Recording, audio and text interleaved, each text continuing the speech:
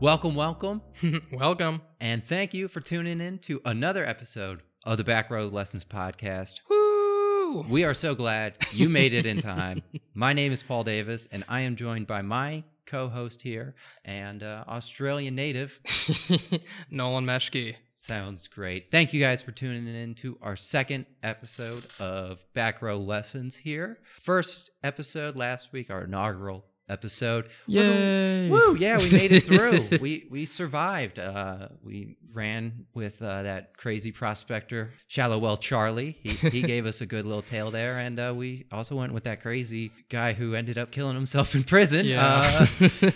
Interesting end to the first episode of a history podcast, but nonetheless, we're gonna continue on this episode. Yeah, it's gonna be a little bit more true to the form for the rest of the series. It's gonna be more actual history instead of us telling you about crazy Australian guys giving you theories. This is more real things. Yeah, this episode's going to be fun. We're going to be talking about the spice trade a little bit. Woo! Yeah, woo! Spicy.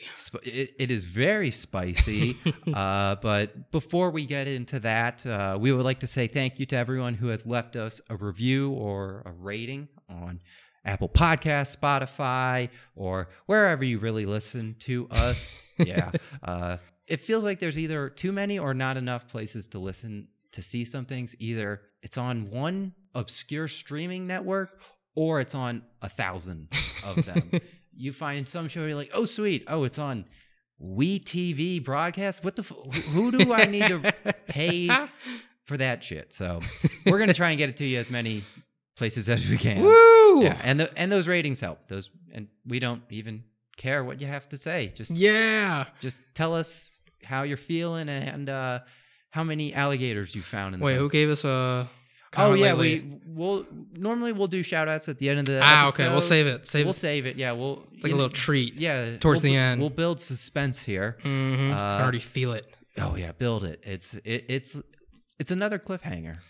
Can't wait for this Oh, suspense to explode. Boom. Boom. Now, one last thing we're gonna do before we get into our tale here is a little bit of a quick disclaimer. Ah, fuck. Yes. No hate mail, no nothing, but we just want to let everyone know that this is a comedic history show. Kinda. We're not comedians, but we're gonna try to be funny. We're not comedians, we're not historians, but we try and do both because what's better than doubling down on something that you don't know how to do? Yeah, like dry humor or jokes that are not funny, but we're going to laugh them at anyway. Or like a girl that likes a guy that's not funny, but she's going to laugh at him anyway because she's into him. Yeah, bear through it. Bear with us. Hopefully no one gets hurt. Mm-hmm. Fingers crossed at least. Maybe a freak accident happens.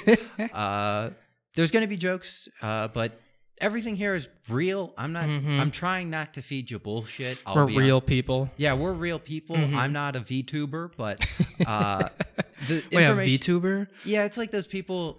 They don't want to show themselves, so they like make an anime profile picture, and that's their like they animate it or whatever. It's people are weird. That's the summary of that. Up. Yeah, but we're not that, and neither is the information here. It's real. I'm trying my best to present real information here, but jokes are going to be made. I'm going to mispronounce words. Oh, yeah. It's going to be brutal. We already heard it in week 1, and this week, it's not... if you think he has a stutter, he doesn't. It's not a stutter. It's just terrible spelling of words. This week, it's going to be Portuguese words and a little bit of Indian words, not Aborigine, so I won't offend as... Talking about some spices, curry in there? Yeah, it's a spicy week all around. And... We don't feeling hot, pepper. All the puns. We don't have a script. We don't have that. I have my notes, and that's about it. But we're gonna be immature. We're gonna be crude, but we're gonna be awkward. Yeah. Ooh, yeah. Much. I'm very awkward, but that's not gonna stop the history from coming. That's the problem. It's gonna happen. So if a few jokes in between, a lot of history sounds good for you. I think we are all ready to dive right in. Oh, yeah. You ready, Nolan? Yeah, ladies and gentlemen. Everyone, take a seat, put your seatbelt on, and enjoy the ride. Click it, and I guess normally it's click it and ticket, but that's if you don't have a seatbelt on. So click it and not get a ticket. What kind of express would you call this journey? I mean, the Spice Express or the, yeah, you know, this, we're flying back, you know, imagine us on a time machine. We're flying back almost almost more than 500 years here 1st.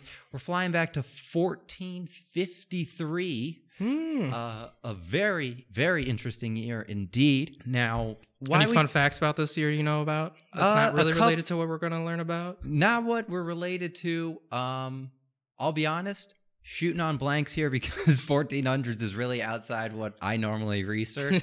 It's at the point, I'll be honest, like it's filled with very interesting things, but it's like... Wait, do you have specific centuries you kind of research for fun? For fun, so it depends on the topics, but I very much enjoy the 19th and kind of 20th century as for where that's probably more documented. It's more documented, and people are just kind of more insane in a sense. Like the late 1800s, early 1900s, people are they're at the tip of their wig, you could say, and just everyone is insane.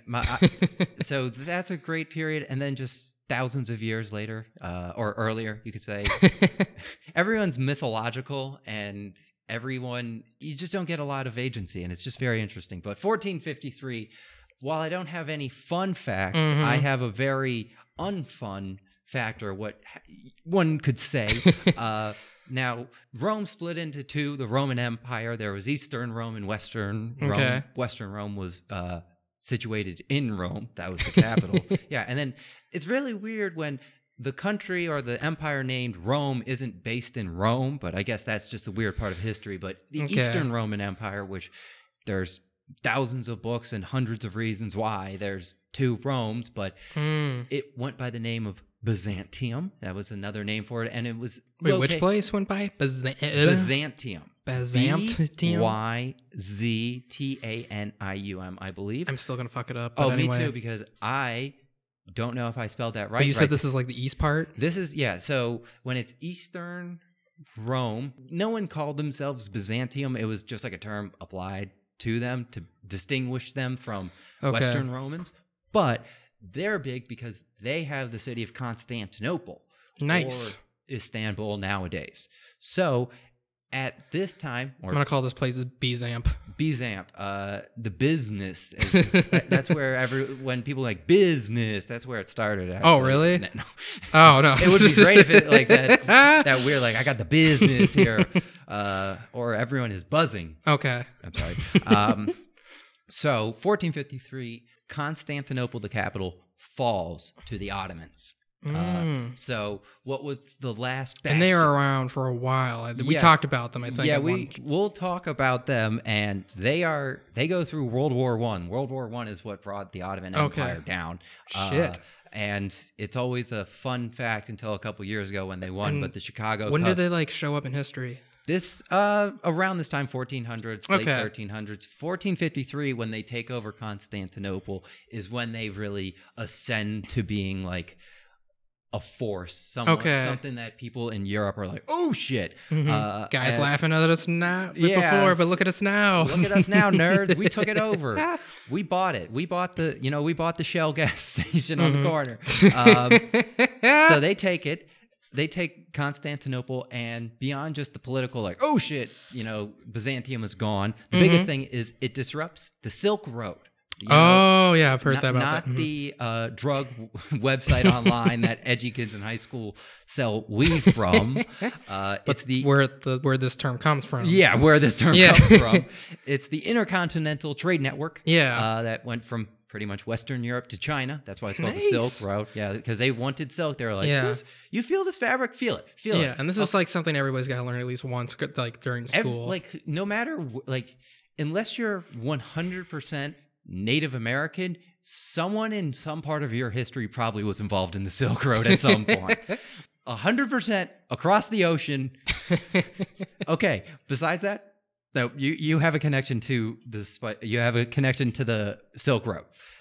The fall of Constantinople created at a big trading point, at a big convergent point, disrupted it. It could no longer function as it had, as the roads going through Ottoman Empire now were, not really going to Christian Europe. This forced Europeans to figure out new routes and new networks to continue getting their exotic goods. They're like, people are still going to pay for this shit. How are we going to get it for them? Okay. So in particular, things like black pepper, other spices, cinnamon, ginger, these things, while they were in small quantities, people still really wanted them. Yeah. And now it just got way harder to bring them in. Okay. So we're fast forwarding a little bit here. So that was 1453. That's the kind of, I wanted to talk about this because this is the introduction for needing to know about the coming 1500s, the Europe that the Tudors, what we're talking about this season, kind of erupt into or kind of come on the scene into. This is setting the scene to it. This is about 40 years before it, and you gotta build those blocks. It's like Legos. You gotta build the foundation before you put the little spaceman at the top of the rocket or what have you. I've been building Legos in quarantine. I should have done that. It's therapeutic. I'm an adult with adult money. I gotta spend my money on that shit. Some of them are like, whoa, this is really cool. And some of them you're like, I wish it was bigger. So that was 1453. At the end of the 1400s, the 15th century, 1497 to 1499, the end of it. The Portuguese, the people rumored to have found Australia, and people were killing themselves convinced that it was. Portuguese explorers, not in Australia, but these explorers and these merchants began to venture down the West African coast. Okay. So they were finally being able to make ships that could and have enough supplies to kind of go down the coast, start to venture for a couple days, weeks, what have you, and they were mapping more of it. Nice. They were, hey, whoa, that's a cool rock. Put that on the map over there. I like that rock. I'm going to name that rock. That's my, the captain turns to everyone on the ship, that's my rock. It's mine. Mine? Yeah, mine. So this kind of went on until Vasco da Gama, a lot of people, at least if they don't know who they are, if you say Vasco da Gama, you're like, name sounds somewhat familiar. Nah, not at all. Oh, well, that's why I'm here for you. Vasco da Gama, with permission from King Manuel I of Portugal, sailed. He was like, all right, I got an idea. What if instead of turning back, I continued forward? What if I just kept going? Okay. And you're got enough paper here. You're like, we got enough paper for this map. Yeah, boys. See where the part at the map ends? What if I just I just continued to go. Yeah. What if I went off the edge of the map? So he gets permission from. Wait, do people think the world's flat at this point? No one ever really thought that. It was just it's unknown. We don't know what's out there. You might run into shit. Yeah, like how we were talking about those Dieppe maps. There was like this is when mythological stuff. Yeah, were still going on. I actually watched a really good video on rogue waves, waves that come out of nowhere that like hit ships and stuff like that. They were actually thought of to be 100% not like existing in nature until I believe like the 60s. What? At the time, quote unquote, the wave theory that waves in nature or whatever were going on. They didn't have the model that said that allowed it for it to happen. So they didn't think rogue waves on the ocean were a thing until more and more evidence of like videos of them happening began to When you say like rogue wave, like you mean like a giant like wave, a wave that comes out of nowhere that's big and it's lone by itself, and it's a very interesting video. Could it be any size or? Yeah, but like the term, like at least the myth of the rogue wave is the large. If you've seen the movie Poseidon, the shitty kind of remake one where it's like a ship it's an ocean liner and a giant wave comes out of nowhere and hits it. Yeah, it's 6 out of 10 maybe that. But it's like that. It's like a giant wave that comes out of nowhere and you can't prepare for it, and it's so large that ships aren't able to handle it. Okay. They were really myth until this time. So so he's sailing around the Horn of Africa, Vasco da Gama, as they wanted to find a sea route to Calcutta in India. India at this time, while not the same India as we think of it, one giant nation, it was a lot of different kingdoms and royalties and principalities or whatever you want to call them. Okay. A lot of them fucking wealthy. Nice. Yes. So I mean, if you see in some of their temples the amount of detail they put into with all the different gods and goddesses, it's beautiful. It's impressive. One of the most interesting classes I took was an Indian history class because my field was North and South America. And I was like, I need something outside my, field or what have you. This one fits it perfectly. And it ended up being one of the most interesting classes I took. I was really pissed when we went to online learning. I was like, damn it, the discussions in this class are sweet. Oh. Now we're all just going to be staring at our phones online and not actually attending class. So he got permission, Vasco. Hey. Wait, who's this guy again? Vasco da Gama. He's a very, very famous Portuguese explorer. That's right. Okay. Yes. So this is 1497, and the fleet returns to Lisbon on July 12th, 1499. So he was gone for 2 years trying to get around the Horn of Africa. Okay. So how this guy knew that he was going west around the Horn of Africa, and that French guy thought he was going around the Horn of Africa, but actually wasn't. Oh my God. Vasco did it. Vasco knew what he was doing. So yeah, he gets back on July 12th, 1499. Of the 148 men who went out initially of the trip, only 55 survived. Oh God. That's almost a 1 in 3 odds of returning on this trip. So yeah, it's never good when you lose 2/3 of your men on anything. Fuck. A big byproduct or a big effect of this was it was a heavy hit to the Venetian monopoly. Yeah. Venice had a big monopoly on importing things, but with the fall of Constantinople and the fall of the Venetian Empire, it was kind of dwindling. This was a big hit to it, and also, as well as the city of Antwerp. Antwerp, up in what is Belgium now, was a big trading location. It had a lot. Antwerp. Antwerp. Okay. Yeah. It's like this ant's a twerp. Yeah, like ants teasing each other. Hey, Antwerp. Or it sounds like a very kind of Irish nickname, like Antwerp. Okay. Come here, Antwerp. Is that your Irish accent? No, it's not, because if I actually tried, it would be terrible. Yeah. It'd be even worse. I need to learn accents for this podcast. So from here, he's one of the first people to kind of figure out that ships, and if you figure out a route, you can go from Europe to India by sea, and you don't need to deal with other traders and merchants or a long land journey to get these exotic goods. Okay, so there's like benefits from this. Yeah, this is like the highway almost. Okay. Instead of like taking all the short, the back roads, they're like, what if we just build an expressway or whatever? But the expressway, it's on water.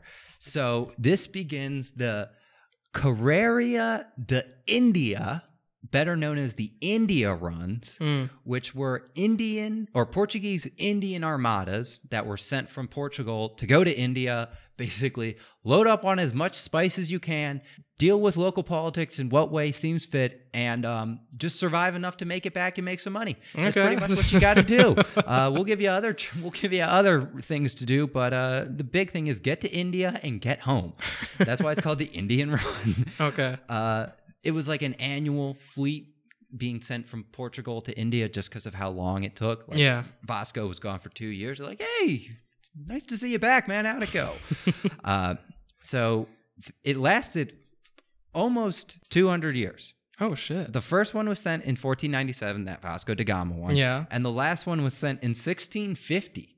So, yeah, that's almost 200. So this is like the route they took. Yeah, it was a very solid route, and I have it here. But there was over 1,000 departures of ships from Lisbon on this route. So in the time from 1497 to 1650, over 1,000 ships departed. Nice. Yeah, that's a good amount.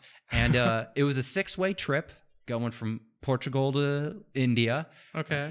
We complain about a flight to, Europe being a couple hours. These seats are cramped or what have you. Mm-hmm. It was 6 months each way.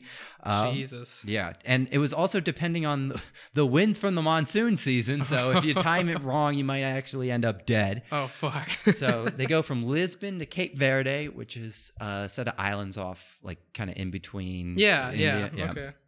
Then they go to the Cape of Good Hope, so all the way down.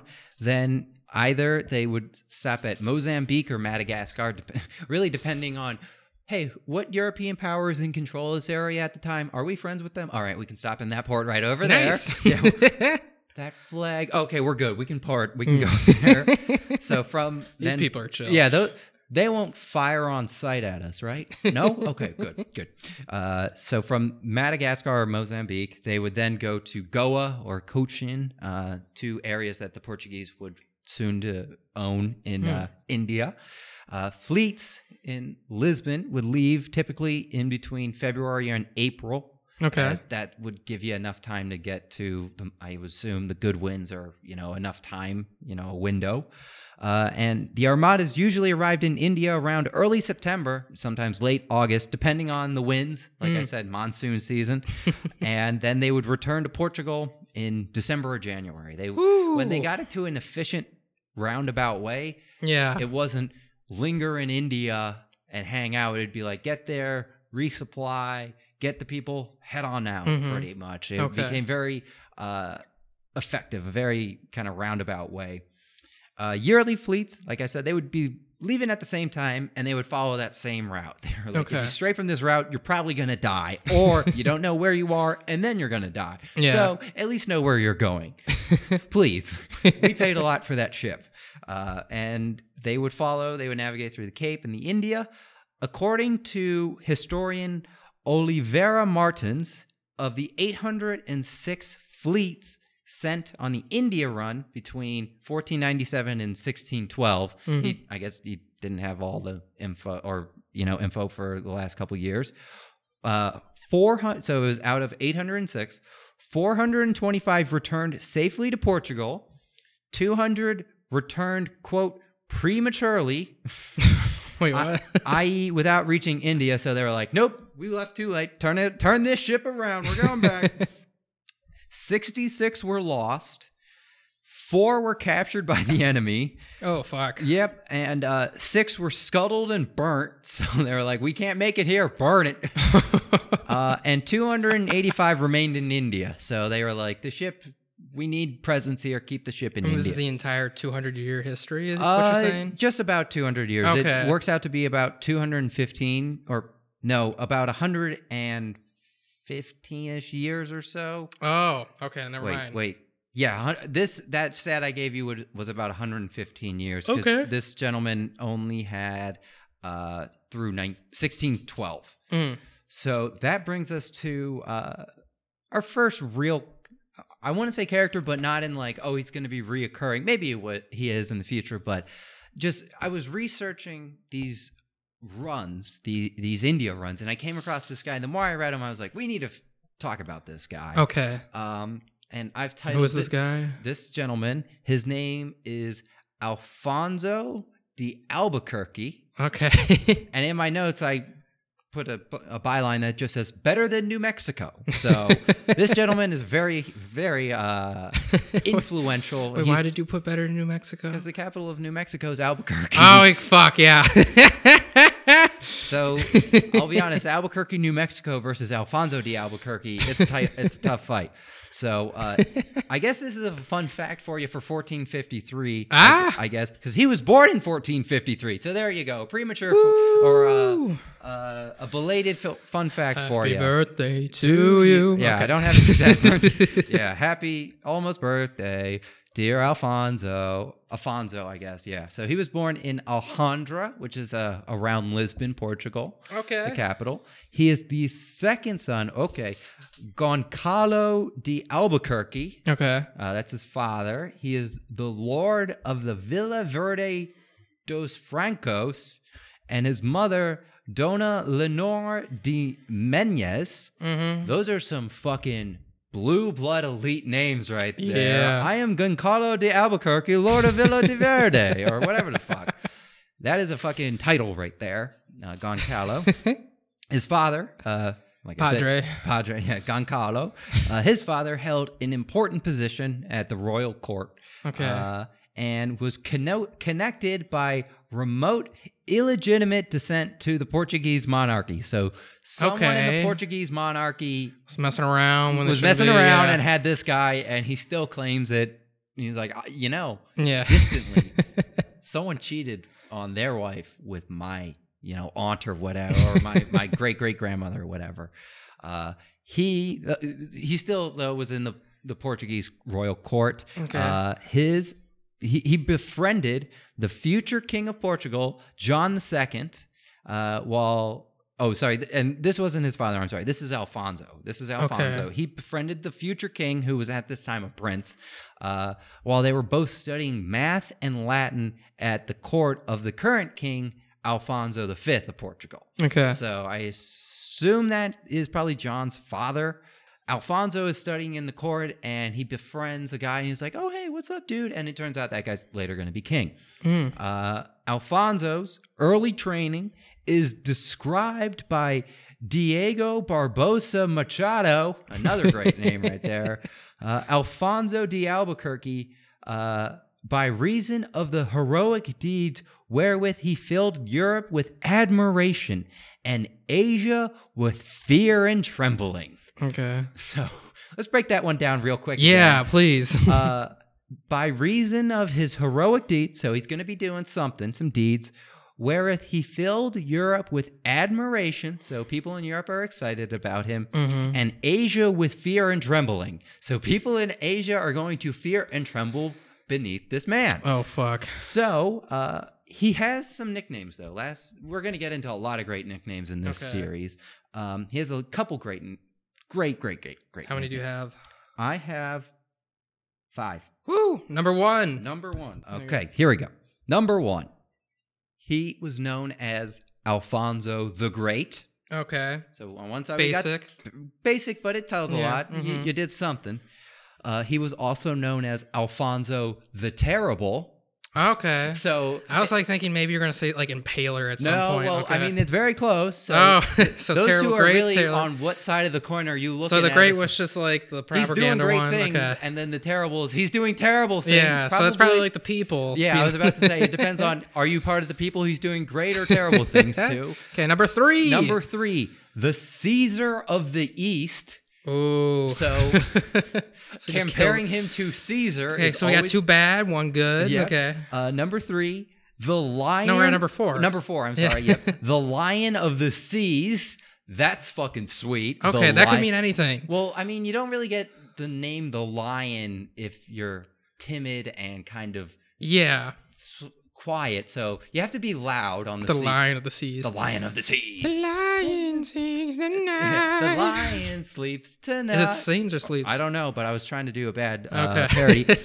So that Number was 5. Number 5. So wait, the 4th one is not really good or bad. It's just I would say it's bad because no one gets the lion if they're not ferocious. Yeah, But I okay. guess, and on the It seas. could mean you're a leader too. True. But but the Fierce, last one, kinky. I don't know about yeah, kinky, the but last anyway. one is definitely says something. Number 5, Alfonso, the Portuguese Mars. So Mars? Mars, like the god of war. Oh, okay. So we have the Great, the Terrible, a Caesar, a lion, and a god of war. Okay. I don't think I'm gonna give him God of War because there's probably easily other people that are probably memorable in war. But I'll give him the Lion of the Seas. That's my favorite You're gonna one. come to find out why he's called the Portuguese Mars. But Okay. I'll be honest, I don't even have one nickname. He has 5 pretty sweet nicknames. So that's why, when I read that he had 5 nicknames and those nicknames, I was like, I think we might need to talk about this fine gentleman here. So, like I had mentioned earlier, born 1453. Woo! Yes, 1471. He starts to kind of become military in this sense. Okay. That king that he was studying below, Alfonso V. Oh yeah. He leads an invasion and a conquest of Morocco from Portugal. And if you think about the Rock of Gibraltar. Okay. So we got the guy, 2 people right now. Yeah, we got Alfonso the King. Yep. Alfonso V. Yeah. And Alfonso de Albuquerque with all of those nicknames. And Okay. Albuquerque? I'll call him Albuquerque for right now. The Lion of Albuquerque? Yeah, the Lion of Albuquerque. That might be the title of the episode. Okay. Make it sound like a true crime podcast. So the King Alfonso, he's leading an invasion of Morocco, and they're very close by. Okay. And this is 1471, and this goes down to Tangiers, Morocco. So it's not just a coastal thing. They get a little bit inland.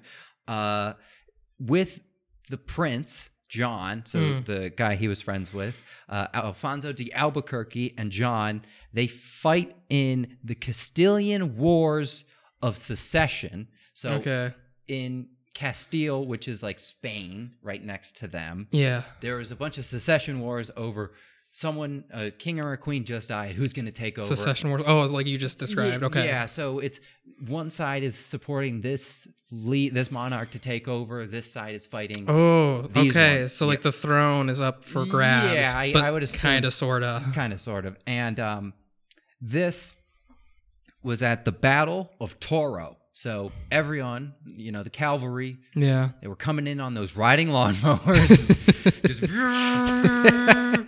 charge, and then everyone's pulling. They got the pusher mowers. Yeah. That's the normal soldier right there. God, it was a cutter. Everyone was just shredded and mulched. It was brutal. Okay. Yes, I love that. The Battle of Toro. Different Toro. I think Toro's based in Iowa or whatever. But I like to imagine that it was 1476 and they had lawnmowers at this point. How are we going to take care of them? Just hold up the lawnmower vertically. So these wars kind of go on for a couple years. 1480, Alfonso de Albuquerque again. He is sent to the Italian peninsula to aid in the rescue of Ferdinand II of Aragon from the Ottoman Empire during the invasion of Otranto. Did you already talk about Ferdinand, or are we introducing him? I'm just introducing him here. We don't really need to know much about Ferdinand. Sorry, Ferdinand, you're not that special right now. Yeah, because it kind of sounds like he was taken captive by the Ottoman Empire. I don't understand how a royal can be taken captive and then they have to send someone else in, like a secret agent. Break this prisoner out of jail or whatever. He's a spy at this point. Going through the ducts, climbing, rappelling down walls, and 1480s Italy. That would be actually pretty fucking sweet. Yeah. Take that, Assassin's Creed. Where was that in the game? 1481, so the next year, he was like, mission successful. Ferdinand isn't dead. He returns to Portugal, and this is when Prince John becomes King John II. Nice promotion. Yeah, he's like, you did well. You didn't fuck that up. Here's a bigger crown. Woo! Woo! Though this made Alfonso de Albuquerque, he was given the title of, quote, Master of the Horse. Oh, not puppets. Yeah, not Master of the Puppets. Big Metallica fan. And the Chief Equerry, Equerry, which I kind of assumed was like lead horse guy. He's just like because like equine, like horses, like it's like EQU, whatever, like the equestrian team or what have you. So that's why I think it's a chief when it says Chief Equire or what, EQU, whatever. It looks like Equerry or whatever. I assume it's a fucking horse role because the other one is Master of Horses. And he held this throughout John's reign from 1481 to 1495. He was like, the whole time, I got a shit ton of horses. And I'm not going to make an Old Town Road reference right there, as easy as it would have been. I'm not going to do it. So he hangs out for about 8 years in Portugal, grooming horses. Nice mane right on that one. Yeah. I'm going to call you Alfonso. Yes. So in 1489, he returns to some military campaigns in North Africa as a commander of defense. So he's defending a fortress. So you're going to be good at it? Yeah, he holds the fortress. They don't really take it.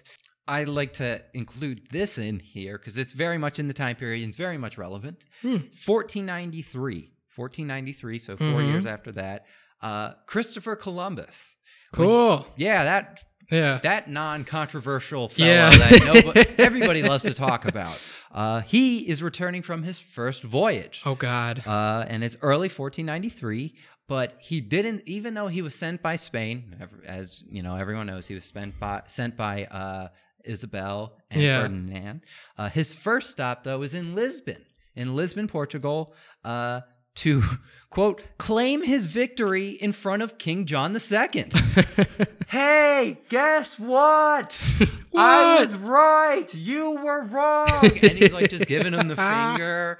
He's just showboating him. Yeah. So King John, he's pissed off at this point. His only response to this was that under the Treaty of Alcavoy, whoa, that's a lot of accent marks in that word right there. I'm just going to say Treaty of Alcavaz, whatever, previously signed with Spain, so it's between Portugal and Spain, Columbus's discoveries lie within Portugal's sphere of influence.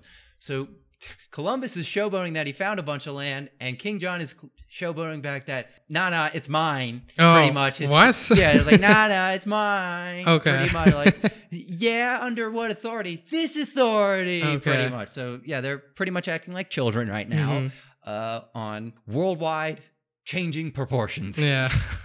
He's just taunting him. So, John II in 1495 dies at the age of 40 without any legitimate children. Oh, shit. Yes. Despite his attempts to have his son Jorge, a duke, succeed him, he was succeeded by his first cousin, Manuel I. Manuel I of Portugal. Okay. And I'm just mentioning this because everyone talks about Machiavelli. The philosopher? Yeah, the philosopher. The wrote The Prince? Yes, The Perfect Prince. Or he wrote The Prince. Yeah. And I mentioned this because John II is nicknamed The Perfect Prince. Okay. In a posthumous, I'm sorry, I always pronounce this posthumous, but it's posthumous. It's one letter off, pretty much. Appellation that is intended to refer to Machiavelli's The Prince. John II is considered to have lived his life exactly according to the writer's idea of a perfect prince. Ah, okay. Wasn't that like basically being feared though? Like having like a government, like, because if you're a friendly king, correct me if I'm wrong, like nobody's gonna like trust or believe you. Like they're not. If they don't fear you, then they're like. If they don't fear you, then they do what they want.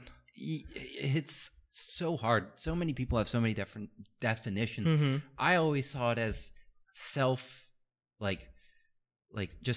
not even self-reliance, but just taking care of you no matter what, and just not giving a shit about outside forces, like self-occupation, pretty much self-fulfillment. And everyone is going to be pissed about any opinion you have about Machiavelli. Okay. This one dude didn't do anything else in his life but inflame people on the internet for hundreds of years. So he was admired as one of the greatest European monarchs of the time, and Isabel I of Castile, so that Spanish fucking province over there, usually referred to him as El Hombre, or the man. So we have great nicknames and terrible nicknames. Look at the man. Actually, that's a great one though. Like, that's amazing. I would be called the man. Yeah. I mean, it describes him well. He was a man. Like, do you want to be the Lion of the Sea or the man? I'll be Lion of the Sea. Fuck, I'll be the man. Okay. Sea lions are sweet. Alfonso would go on to become the first sea lion in history. So where we left off with Alfonso before, it was 1489. He was fucking around in North Africa. So as we bring it up to where we had brought in the Vasco da Gama stuff, 1503. So this is going to be the fifth Portuguese Indian run, the Armada, pretty much. This is the first of Alfonso's time, being in charge of the ship. Okay. He's like, all right, I'm the boss today. Let's do this. Woo! 1503. This is the fifth one. The second Indian Armada in 1500, they're like, celebration, pop the corks, let's get out on the sea there, had opened hostilities between the Kingdom of Portugal and the Zamorin, that's Zamorin, that's like the kind of king title of the political systems in this part of India at the time. That's just their title. The Zamorin of Calicut, which is not Calcutta. It's a different town. It's just Calicut, which was the dominant maritime power of the kind of, it's called the Malabar coast of India, but it's really like the west part of India on the ocean. Okay. So, yeah, this Calicut Zamorin guy, he was the dominant maritime power, and that second Indian Armada had opened hostilities with them, which is a great idea. Hey, let's go into someone else's territory and just fuck with them and just piss them off. That won't have repercussions. The Fourth Armada, which was sent in 1502, the year before Alfonso's here. Okay. This was also under Vasco da Gama. He's like, okay, I'll take care of this. I'll handle this. Had been dispatched with a more intent purpose of having Gama terrorize the coast, bombard Calicut, and organize a naval blockade of the city. So, okay, we need you to take care of it. I know we already pissed them off, but do everything more in your power to make them more angry. That will really solve the problem at hand here. So he blocked the city, he bombed it, and then he also terrorized the coast. Jesus. And they were hoping this would bring the Zamorian to terms. They were like, that will definitely let him talk to us.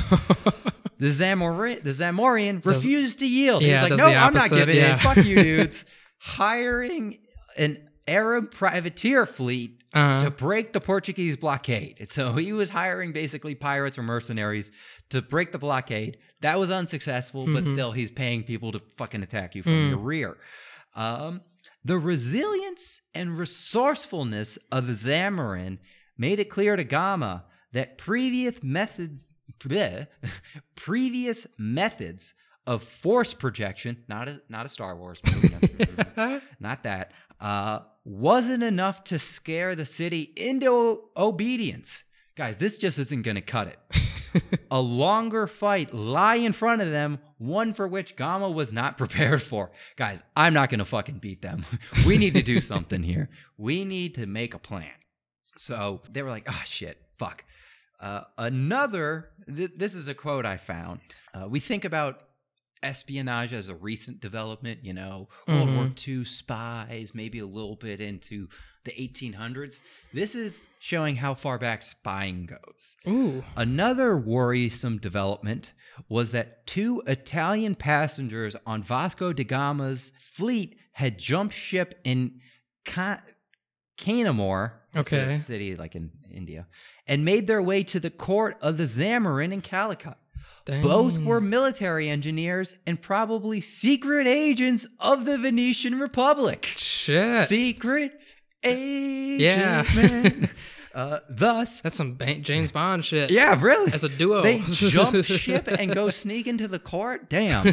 Thus far, the greater range and firepower of the Portuguese naval artillery had rendered Indian cannons mute. So if we stay this far away from, the shore, they're not going to be able to hit us, but we can hit them with our cannons. And allowed the Portuguese to dominate the coast with impunity. Like I said, we can hit them, but they can't hit us. But the Italians promised to help the Zamorian forge European cannons and close the technological gap. So they are industrial spies, pretty much, jumping ship and going to another, person that doesn't have the technology and saying, hey, we know what to do. If you give us home and, probably some money, we can make this happen for you. So, like I said, espionage going back so far. So that brings us to the Fifth Armada, like I said. So the setting for this Fifth Armada is everything is on fire and everything we've done so far has made the problem worse. Your turn to go make things not so worse.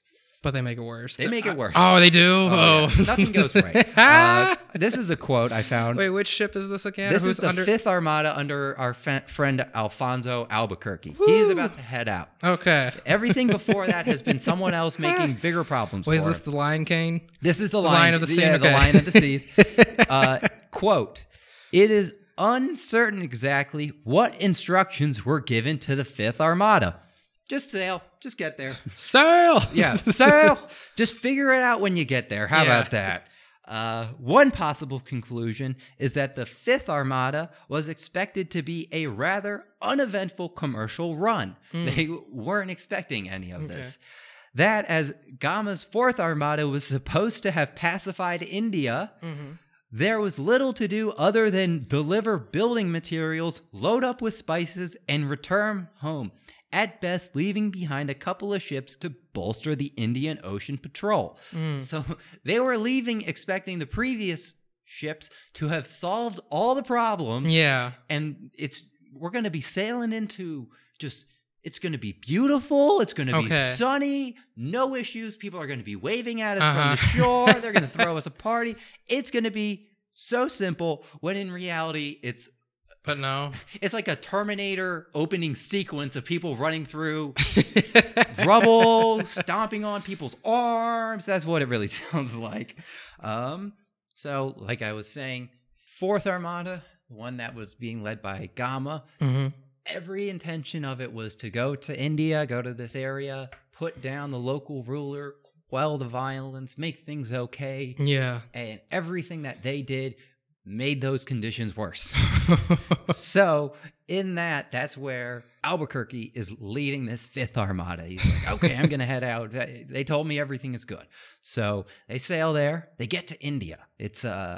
He leaves in 1503, and like we said, it's a 6-month or so journey. So he gets there at the tail end of 1503, beginning of 1504.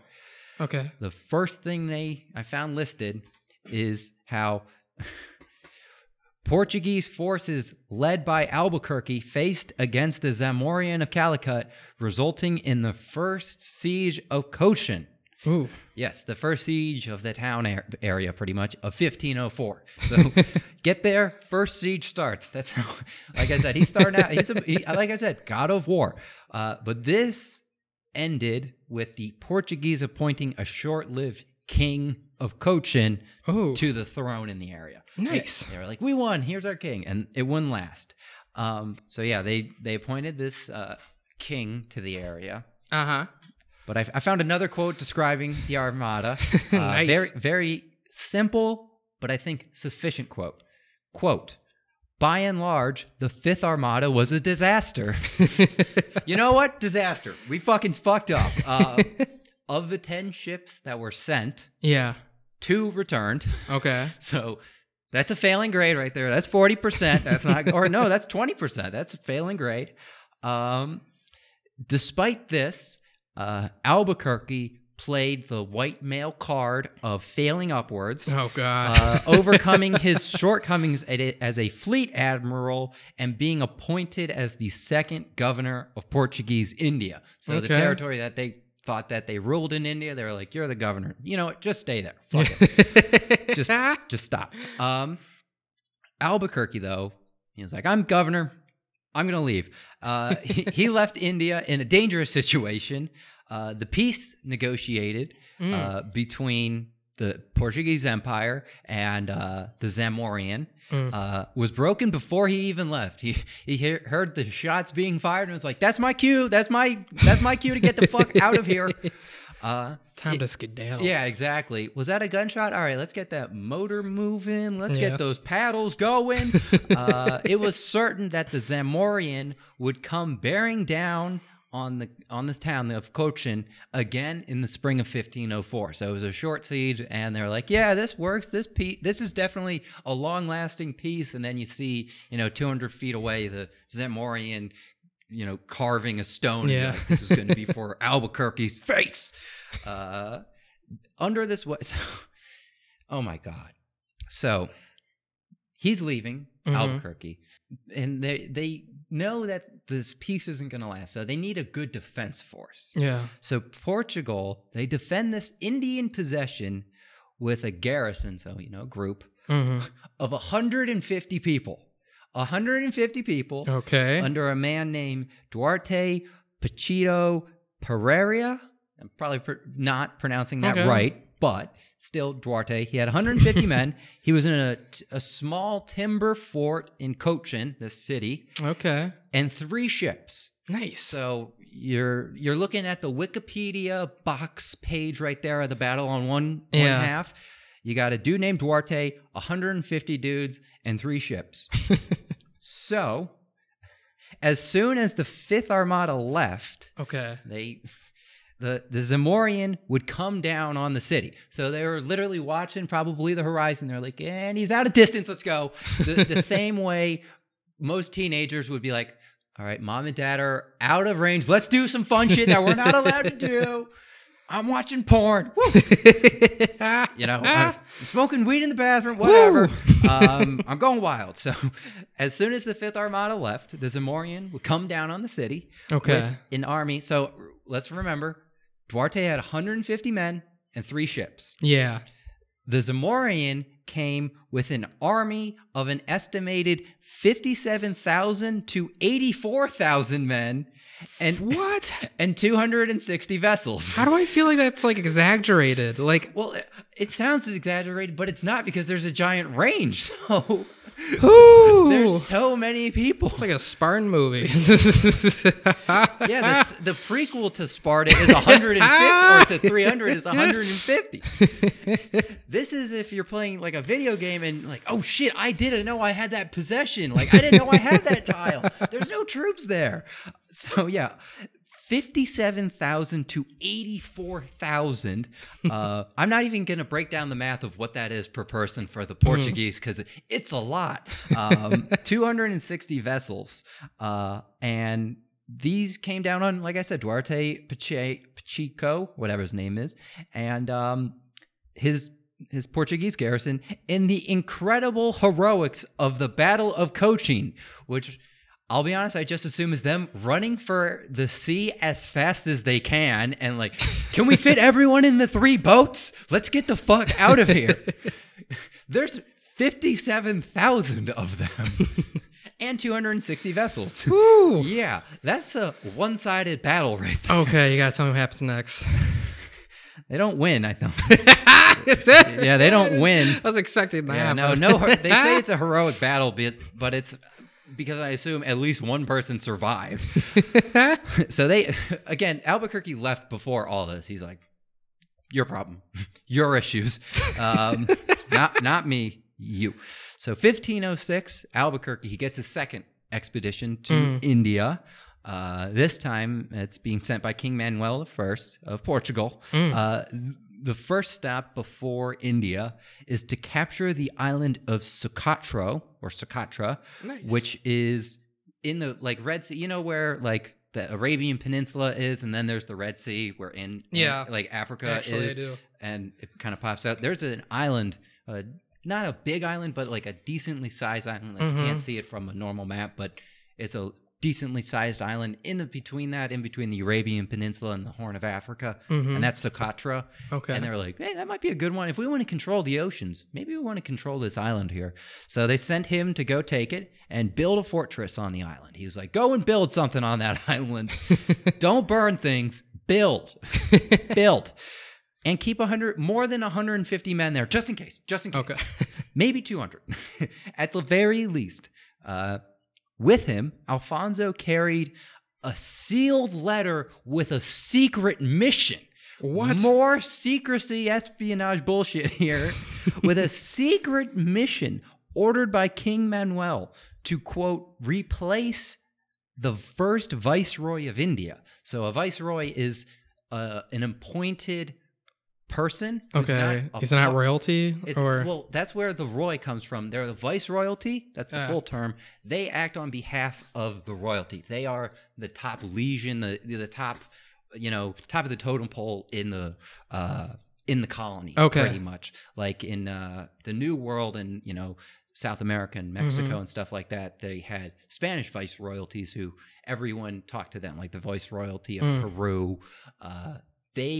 Everyone in the colony would go to the viceroy, and then the viceroy would be in direct contact with the royalty. Okay. That's where that comes from. So he was going to be on behalf of the royalty. He was going to be the head honcho of India, of Portuguese India here. And he was going to replace the guy who was holding on to power after he had a successor, and he just wasn't giving up. He's like, nope.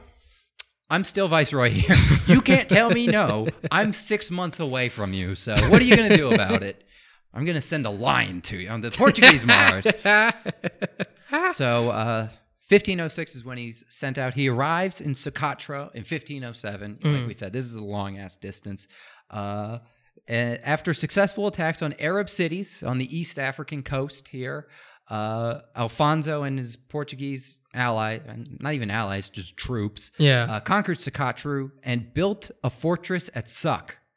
S-U-Q. That's how it's pronounced. So Suc, Suc. Yeah, Suc Secatra, hoping to establish a base for the Red Sea for the Portuguese to control it. A thalocracy or thalolocracy is the controller of the sea, like a government based on controlling the sea trade. That's what they're kind of going for. Okay.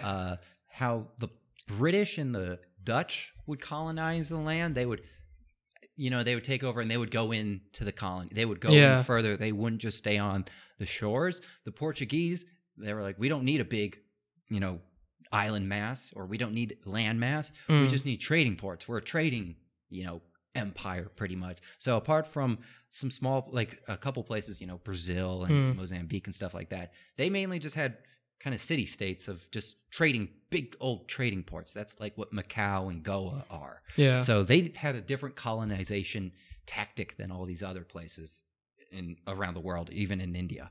Socotra, though, so this base at Suc only sucked for 4 years because it was abandoned 4 years later as it was not advantageous. This base, get ready for it, guys, sucks. Yeah, they had to ban that joke at the base. They're like, we can't make this anymore, or else I'm going to snap. So from Socotra, Alfonso, he took 7 ships and 500 men to Hormuz in the Persian Gulf. Wait, which trip is this now? This is still on his second trip. Really? He goes from Socotra to this spot. Okay. Socotra was just a pit stop. Ooh. If you're going to the East Coast on a road trip, you can do it in one night or, one solid drive. But sometimes you got to take a stop at, a kitschy place in Indiana or something like that. This is that kitschy place in Indiana. Woo! But you don't take over and build a fortress in that kitschy place in Indiana. It would be interesting, but it wouldn't happen all that often. So they're in this Hormuz, like the Hormuz Strait. It's in the Persian Gulf. It's where like all the Gulf states are. It was one of the chief eastern centers of commerce. So as it kind of goes into the Persian Gulf, into like where Kuwait is, there's a lot of commerce, a lot of trade going on here. He arrived at Hormuz on September 25th, 1507, and soon captured the city. He's like, woo, walk on in, mine, bitches. Oh, God. And it agreed to become a tributary state of the Portuguese king. They were like, okay, we'll pay you some tribute. Just please don't burn our things. We see what happens over there. Come on. But they kind of not double cross, but they were like, psych. Hormuz then would become a tributary state of the the Shah Ismail of Persia. So the Shah of Persia, the real Shah, not the. Is that also the same title as a king, or? Kind of. It's like a very monarchy-esque title, but then in the 50s and 60s and 70s, there was a new Shah in Iran/Persia. Okay. That's really weird. Yeah. They had the most expensive party of all time during his reign. It cost like $250 million, and it was to celebrate the 2500th anniversary of the Persian Empire. Okay. Yeah, I guess there could be worse reasons to like spend a bunch of money. Yeah, like, it was a really weird thing. At least it's not like a $22 million crown or whatever. Yeah, we'll get into some crazy fucking hats in this series. But yeah, so Hormuz would become a tribute state of the Shah of Persia at this point. Shortly after its conquest, Albuquerque was confronted by Persian envoys who demanded the payment of the due tribute from him instead.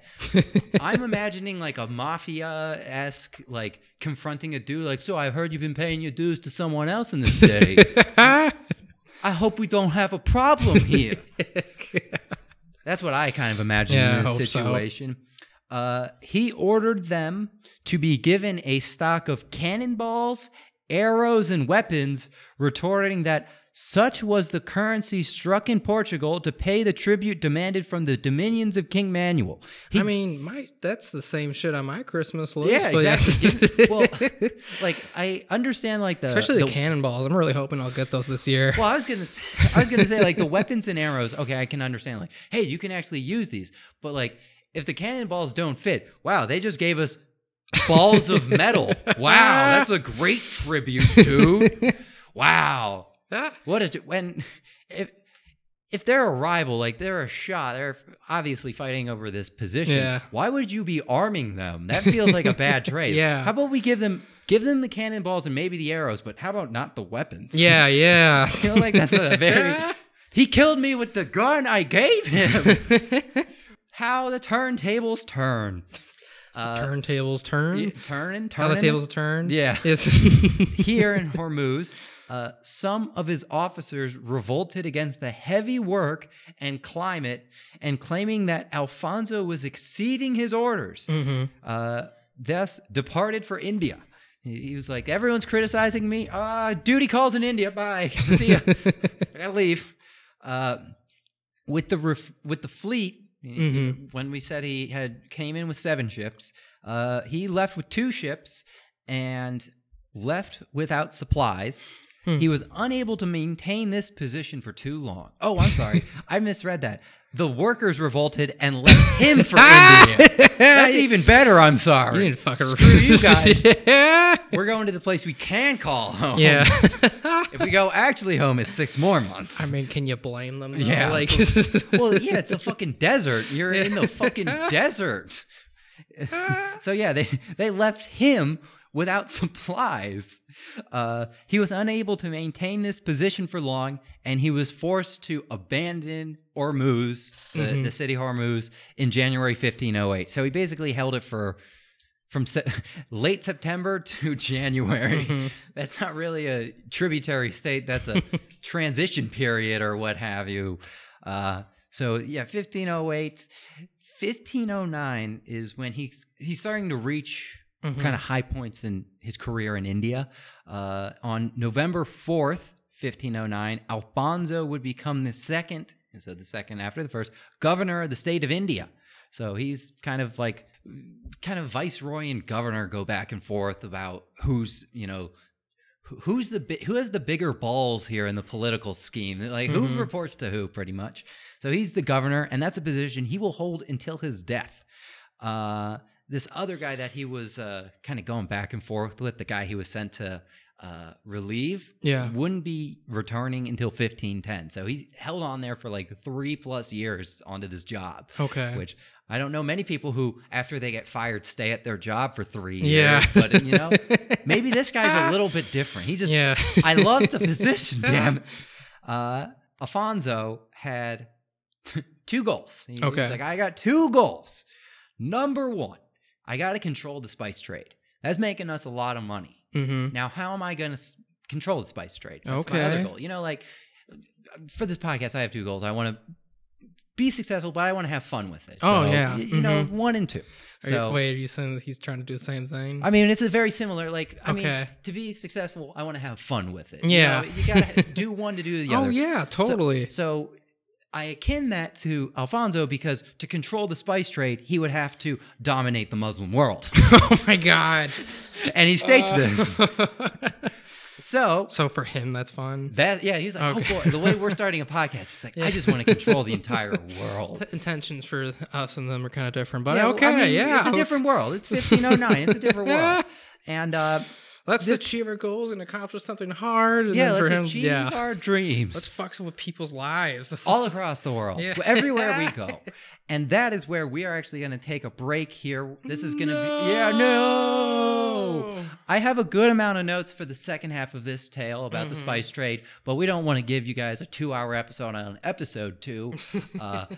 It's a bitch to edit, I'll be honest. Yeah. And we want to give you something that you can bite off and chew, digest, and we're still kind of figuring out what's a good length, what's a fun length where we're not throwing too much at you. We can have some fun. And also, Paul and I are due 4-hour relax session. Yeah, exactly. I'm going to throw popcorn into his mouth, and he's going to throw sour gummy worms into my belly button. It's going to be really cool. Kinky. Very kinky. I don't want to, but I guess I have to. So next week, what we're going to do, it's going to be our kind of intro. After next week, we're going to finally start to get into the Tudor kingdoms here. We're going to talk a little bit about Malacca, the city of Malacca, out in kind of the Malaysia area, Singapore area. We're going to talk about that as that's going to be his next big target, Alfonso here. He's like, that's a pretty nice city over there. What if I came to town real quick and change things real quick? We're going to talk about that, and that after we talk about the kind of battles of Malacca with the Portuguese, it kind of connects all the parts of the spice trade from Western Europe to Eastern Asia. Things are starting to become a lot more accessible there. Yeah. Everything. And that's when we're going to get into the Tudors. But it's going to be a lot of fun. There's these battles here, like I said, when we're going to say in the trailer, you got to dive in and look at these things because they are just so kooky and weird. Like 150 men versus 54,000 Yeah. has to be one of the most uneven battles in all of history. Yeah. What would they say? Like, this is Sparta. What would they say instead? This is the way to the shore. This is the way out. They don't have Gerard Butler giving them, triumphant quotes, which I guess ties in nicely because we were talking about Persia. Persia's the people who talk about this. But yeah, so that's going to be next week. It's going to be a lot of fun. But like we teased at the beginning, before we get into begging and pleading for ratings and self-aggrandizement, we have someone who gave us a wonderful rating and that we want to shout out. This comes from iTunes. Shout outs to Peanut Butter Baby for a 5-star review. We love it. Yeah. You said amazing. Peanut butter jelly time. Yeah, you're amazing, Peanut Butter Baby. Peanut butter jelly. Peanut butter baby. Peanut butter baby. Peanut butter baby. With a baseball bat. Hopefully not with a baseball bat. If with a baseball bat, hopefully on a baseball diamond. So yeah, we love that, and we only say that to encourage more of our listeners. Say anything. Yeah, give us some feedback. Give us shit. We'll love it. Yeah, give us shit. Give us 5 stars as well, and then give us one, and we'll love it. No, don't give way. us 1 star. No, 5 stars helps us with the algorithm. Oh, dude, I will love dealing with the haters. Oh, I will love the haters, but at first, let's get the lovers. Okay. Step 1, then step. Like Alfonso was doing step 1, then step 2. But yeah, those ratings. Give us the love and give us the kinky hate that we're insecure to if you guys want to talk give about. Us love on Facebook or Twitter or Instagram, we're going to try and be more active on those sites. Back row lessons for all of them, as that's the name of this podcast. And we love you guys too. Oh yeah, we love each and every single one of you that are somehow listening to us right now. Somehow you're giving us a go, and I am 100% appreciated. I love it. So yeah, if you do give us a shout out, or if you do give us a rating, you give us a rating, we'll give you a shout out. How about that? You get to be in the likes of Dennis from the last week debunking crazy people's ideas, and Peanut Butter Baby. Woo! That is with a baseball bat. Yeah, that is illustrious company right there. It's amazing. But yeah, besides that, I mean, we got the social media. Anything else off the top of your head here, Nolan? Anything you want to say? Nah, we love you. We appreciate you. Give us comments. Give us feedbacks. We're really good at listening. Yeah, we love it. Yeah, we're going to keep it coming. Listening. I'm not the best, but I try. But yeah, I think that's a good note to end on. But anyway, I'm Nolan Meshke. And I'm Paul, live from the back of the classroom. We'll see you next week. Back row lessons. Woo! Woo!